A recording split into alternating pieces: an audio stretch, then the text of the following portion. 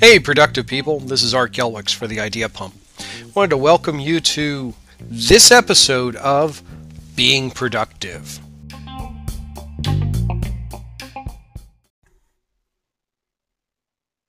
I want to share with you a story about a hard lesson I learned in planning ahead a few years ago at Christmas time. Now, those of us in the productivity space try to strive and be prepared for situations and eventualities. We thrive on planning, evaluating possible outcomes, and then ensuring that we have taken all the factors into consideration before starting our efforts. Yet, for all that effort, the world still seems to slip us a curveball and send our plans into oblivion. My dear wife gave me a drone for Christmas. Not an expensive, fancy one, but rather what you might call a beginner's drone.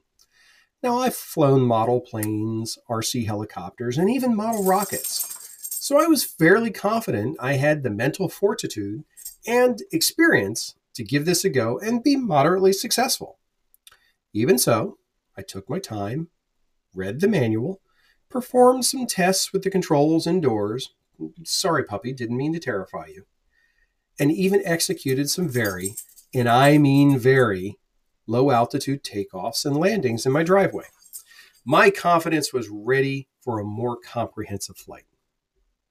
Again, as a planner, I checked the weather, it was calm and sunny, and found a place with a large open field in which to give it a go. Takeoff went smoothly, with a minute or two of moderate flight speed around the yard. Then the unthinkable happened. The drone started going up and up and up with no response to my control. Nothing I could do caused any reaction from the drone as it climbed and drifted to the far end of the yard, coming to rest in the top of a 60-foot tree. And there it sat. Now, aside from anger over losing my new plaything, doubts crept into my mind. Did I miss something? What did I do wrong? Well, maybe I wasn't as smart as I thought it was when it came to this drone technology. Not only was my drone stuck in the tree, apparently my ego was there as well. The rest of the day was spent with the occasional passing by the rear window to glare menacingly at the tree that had captured my drone and my confidence. Now, a couple days later, I received a call from my father who said he was in possession of 2 drones. He said he was fascinated by watching my original one in its maiden voyage and was sorry to see the tragic turn that mine had ended up in.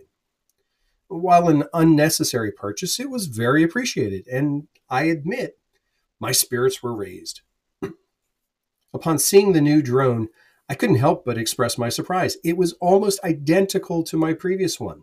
The body design, controller, control systems, even replacement batteries all matched my old one. A complete coincidence of purchase was turning into the universe giving me a chance to figure out what I had done wrong. We took the drone to a larger open field, checked the weather, slight breeze, overcast, and added one more step. This time, before taking off, I laid out 50 foot of thin cotton string, tied it to the runner of the drone, and staked the other end to the ground. Trees were going to be off limits this time.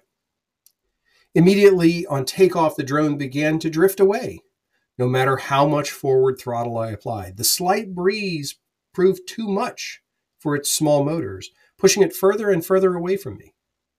But then the contingency plan kicked in.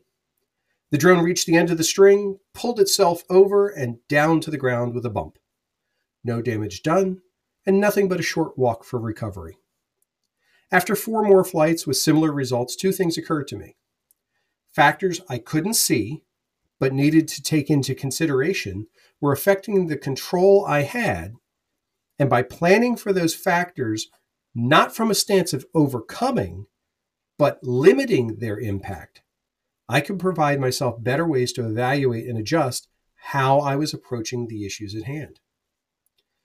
When we plan for projects or actions, The time we spend in evaluation of contingencies is as important as researching how others have completed the same tasks, as well as identifying possible problems before they occur. We can never be prepared for everything because if we try, we will never start anything. Preparing for the big things, being aware of the small things, and balancing the two can make all the difference when it comes to being productive, or in this case, being stuck in a tree.